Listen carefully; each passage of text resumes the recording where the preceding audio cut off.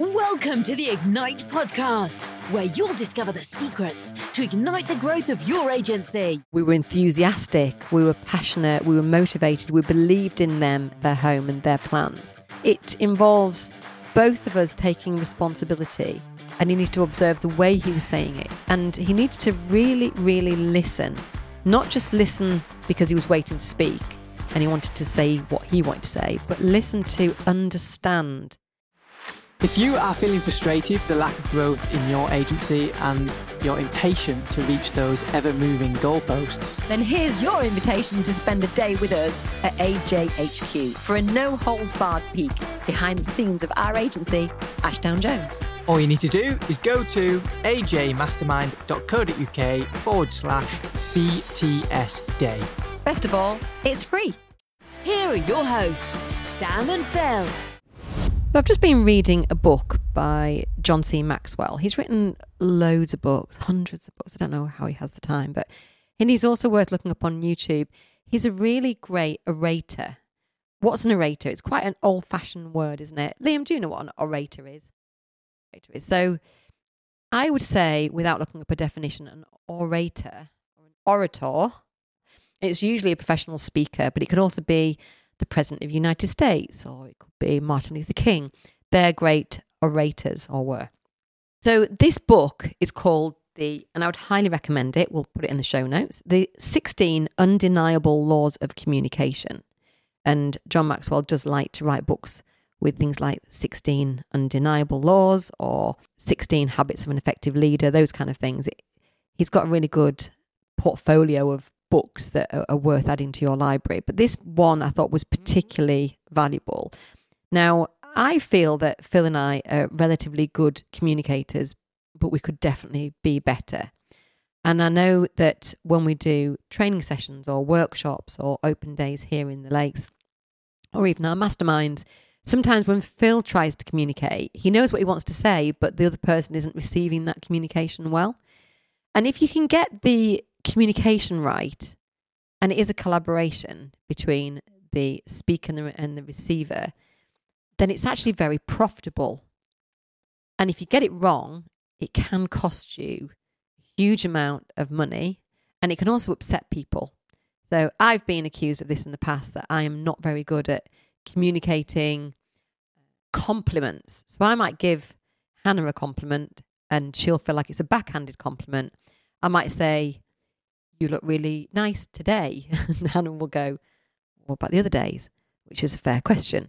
But I just mean, "You look especially nice today," but I'm not communicating that well. Or it might be that if you're good at giving compliments to your spouse, you might say, "Oh, you look beautiful in that outfit."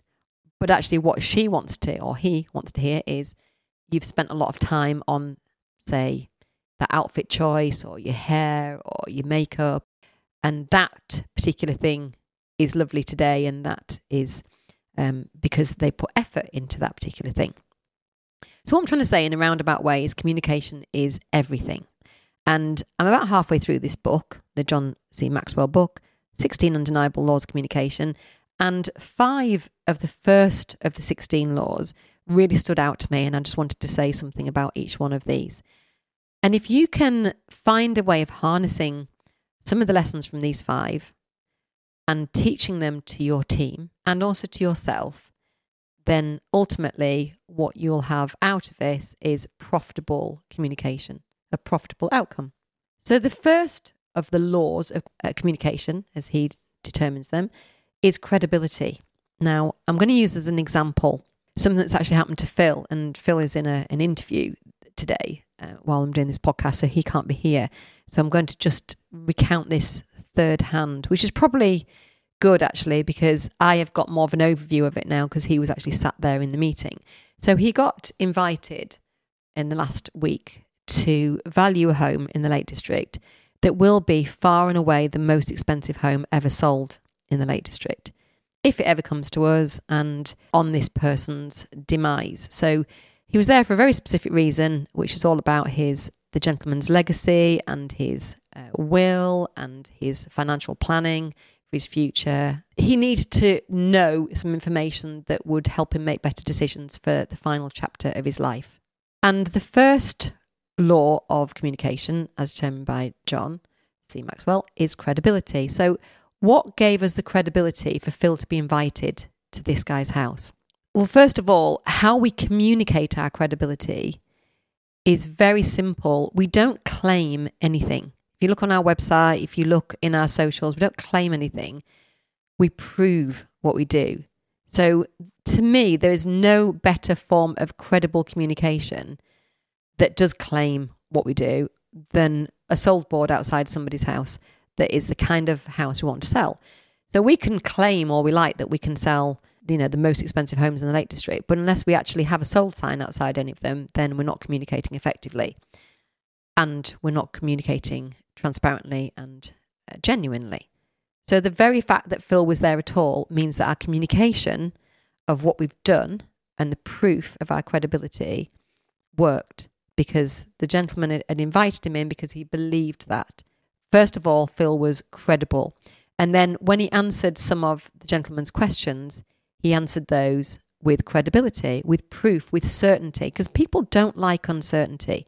Whether it's a team member or a prospective vendor or a buyer, people generally don't like uncertainty. They like people to speak in certain terms with credibility. The second of the laws of communication is observation. And that means watching and observing and studying people who are actually really good orators, speakers, communicators. So people like, for example, somebody mentioned to me Benedict Cumberbatch the other day, that he's a really good communicator. He speaks really well. And when you're listening to him, he doesn't say and he gets his message over very effectively. Another one I was going to mention was Simon Sinek. If you've watched any of his YouTubes or his TED Talk, he's a very certain speaker, and he's got a really nice cadence in his voice when he speaks. So he's actually really watchable and listenable. I enjoy the process of learning from Simon Sinek because he doesn't make me feel stupid, but he still makes me feel that he has the answer that I'm seeking. Observation is really important when you're trying to be a better communicator. And going back to Phil in his meeting last week in this beautiful home, he needed to observe what that prospective vendor, that person that sat in front of him, was saying. And he needed to observe the way he was saying it. And he needed to really, really listen. Not just listen because he was waiting to speak and he wanted to say what he wanted to say, but listen to understand what the gentleman was saying, to the point where he could almost anticipate what the guy was saying. And when you observe and you listen to that extent, you really do understand what the person is trying to convey, and then you can better answer it. We've all seen those interviewers, or listened to them, where they ask a question and the interviewee answers a really good answer, and then the interviewer moves on to a completely different question as if they've never heard that answer. And that frustrates me as a listener to many, many podcasts. I don't want a list of questions and answers. I want to know more about that answer, and then I want that answer to be drilled into. If we've got interviewees on our podcast, I hope we do this for them, that we give them, I suppose, the compliment of really listening to their answers and then asking them another question about that answer. So, when you get home and you say to your other half, what did you do today? Are you genuinely interested in that answer? Are you observing the way that they talk and the way that they convey that answer? Do they look frustrated or upset or happy or satisfied, or do they give you a glib answer? How much more can you draw out of that communication by just observing? That brings us to the third law of effective communication, which, according to John C. Maxwell, which is about conviction. And this is about how you speak with purpose. And I'm going to wrap into this as well one of the other laws, which is transparency. So Phil is sitting there in front of this guy who is probably 3 times his age. In fact, I know he was just under 3 times his age. And Phil needed to speak with conviction and transparency. And one of the things that Phil said, which was a brave thing to say, I think, and it served him very well, is, I'm going to be completely frank with you. If we sell this house for you, it will be amazing for my family, for their future. I think that's pretty transparent, and I think it's pretty brave. It would be very easy to sit in front of somebody who had many, many times the wealth that you have, or that Phil has, several more noughts, after his bank balance, and to be able to say, this would be amazing for my family. I think that takes a lot of guts. And the receiver of this information, the gentleman in front of him, took that in the spirit that it was intended and took it as a real positive. And he actually said at the end of the meeting, words to the effect of, I didn't think it would be as easy as it's proving to be to choose the right agent. And by that he meant, well, I hope he meant Phil. He might not have done. He might have gone, oh, well, definitely going to go to a competitor now. But I feel that they had a real understanding of each other because Phil was very vulnerable. In fact, that's what he said when he came back. I said, how did you handle it? Because that's a very, very intimidating meeting. And he said, I was completely vulnerable with him. Because actually, if you're vulnerable, you can't lose anything, because what you're doing is you're creating trust between you. In return, the prospective vendor, the prospective client, he was also vulnerable and talked about the legacy he wanted to leave and what he wanted to do with his money, to do good with his money, and how important it was that his estate was disposed of the way he wanted it to be disposed of. So I think that vulnerability and that sort of conviction, that passion, that pure belief that what he was doing and saying was the right thing for him and for the gentleman that he was talking to, I think was definitely the right way to go. So when's the last time you heard somebody speak with such passion and conviction that you wanted to listen to them more? And I think that's why I listen to Simon Sinek, and I really enjoy listening to him, because he's so passionate. You know, he really believes in what he's saying. And it's like when I listen to Stephen Bartlett, and I know he is a good speaker and he does a good interview, I don't hear the passion. I hear somebody trying to hack life. I hear somebody trying to find shortcuts and answers and just ways to live a better life, which is, you know, worthy in and of itself. What I really want to hear is passion. I want that kind of Mel Gibson, Braveheart kind of passion from somebody I'm speaking to. I have a dream kind of passion. I want to hear that from somebody. And we get told a lot that the reason that somebody uses Ashdown Jones was because we were enthusiastic, we were passionate, we were motivated, we believed in them, their home and their plans. Quick question. Would you like the chance to come and see behind the scenes of our agency, Ashdown Jones, here in the beautiful Lake District? To have a look at all our systems and processes and meet the team and go away with ideas, motivated and fired up to put your plans into action? Well, great news. If you just go to ajmastermind.co.uk/BTS Day, which stands for behind the scenes, you'll see exactly how to book on to our next behind the scenes day here at Ashdown Jones. Best of all, it's free. And I think that is a very powerful emotion to convey that conviction. The next law that I want to talk about is the law of collaboration. And this is about making sure that you're taking responsibility for not only how you speak and how you communicate, but also how the other person receives that communication. A bit like the Hannah thing. If I say to Hannah, you look lovely today, it doesn't matter whether I meant it like that or whether Hannah hears it like that. Because ultimately, I want Hannah to feel better as a result of my compliment to her. So I need to take responsibility for the way she's hearing it. And if she needs to hear it in a different way, you always look lovely and especially lovely today, for example, then that's what I need to do. You know, when some people upset you and then they apologize for having upset you, they don't really apologize for what they said. They just go, oh, I'm sorry if it made you feel like, yeah, well, it did. And so therefore, that's not really a good apology. I like to communicate with somebody who collaborates with the communication. That's not to say that I don't like being challenged. If I'm talking to a girlfriend, I find that women are much more supportive in a communication, in a conversation.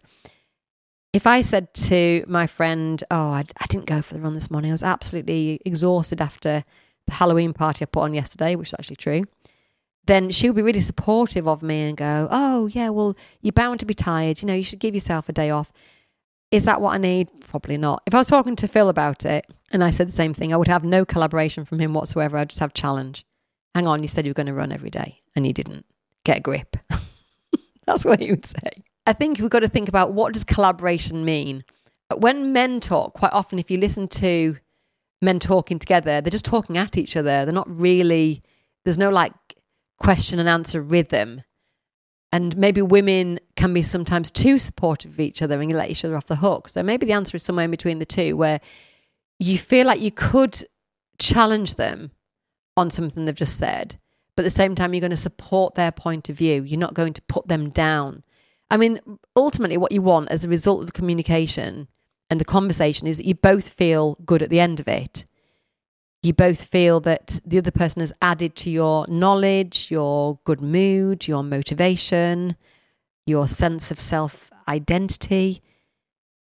So when you go into a communication, how has that been received as much as how have you said it? We had a situation a few weeks ago where one of the young ladies that works with us wasn't doing something that we thought that we taught her how to do.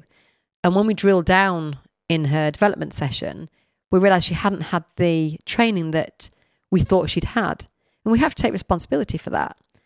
We can't judge her on her lack of ability or lack of skill if we haven't taught her how to do it. I think it involves both of us taking responsibility for that communication and knowing that if there's a positive outcome, we've both created that.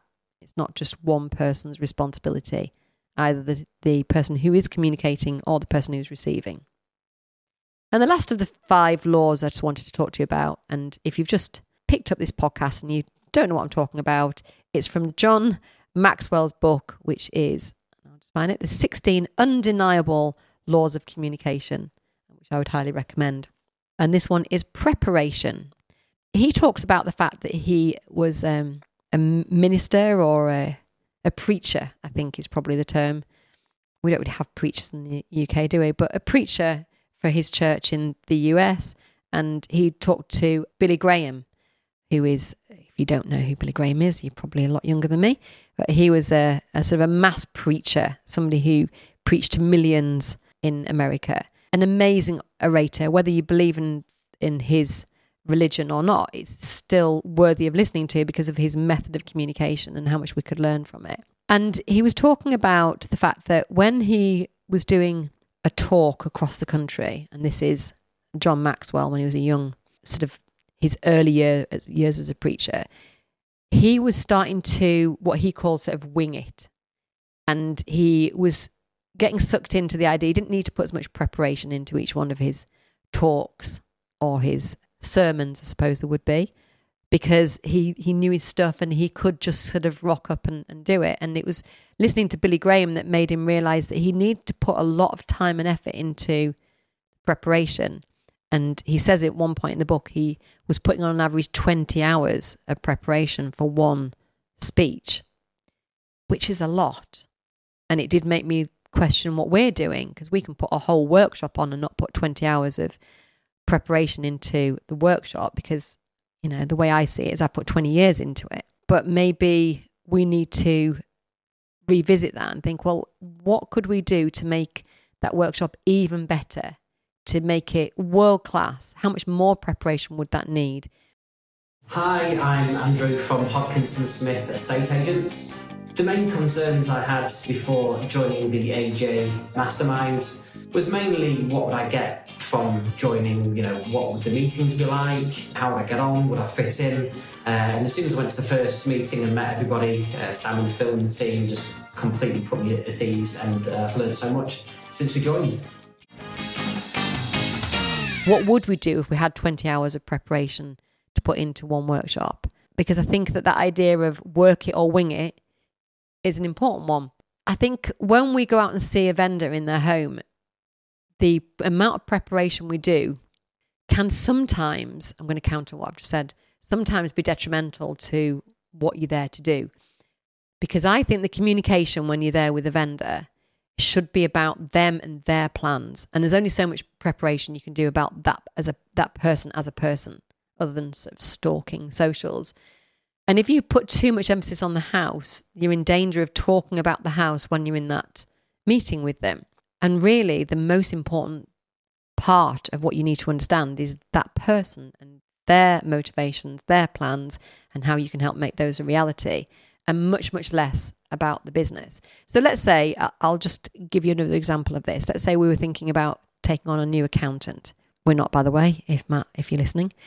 Let's say we were going to sit down in a meeting and an accountant or prospective accountant was going to ask us about our business, determine whether he would be a good fit for us and we'd be a good fit for him. And we'd be making a significant investment in this change. So he sits there and he starts to go through all our financials. Now, by the end of a meeting, he would understand our financials very well. But would he understand us as people? Does he know what we're trying to do? What our risk appetite is? What we're trying to achieve in 5 years, 10 years, 30 years? How I'm going to retire when Phil isn't ready to retire? It's those kind of questions that they should be asking us.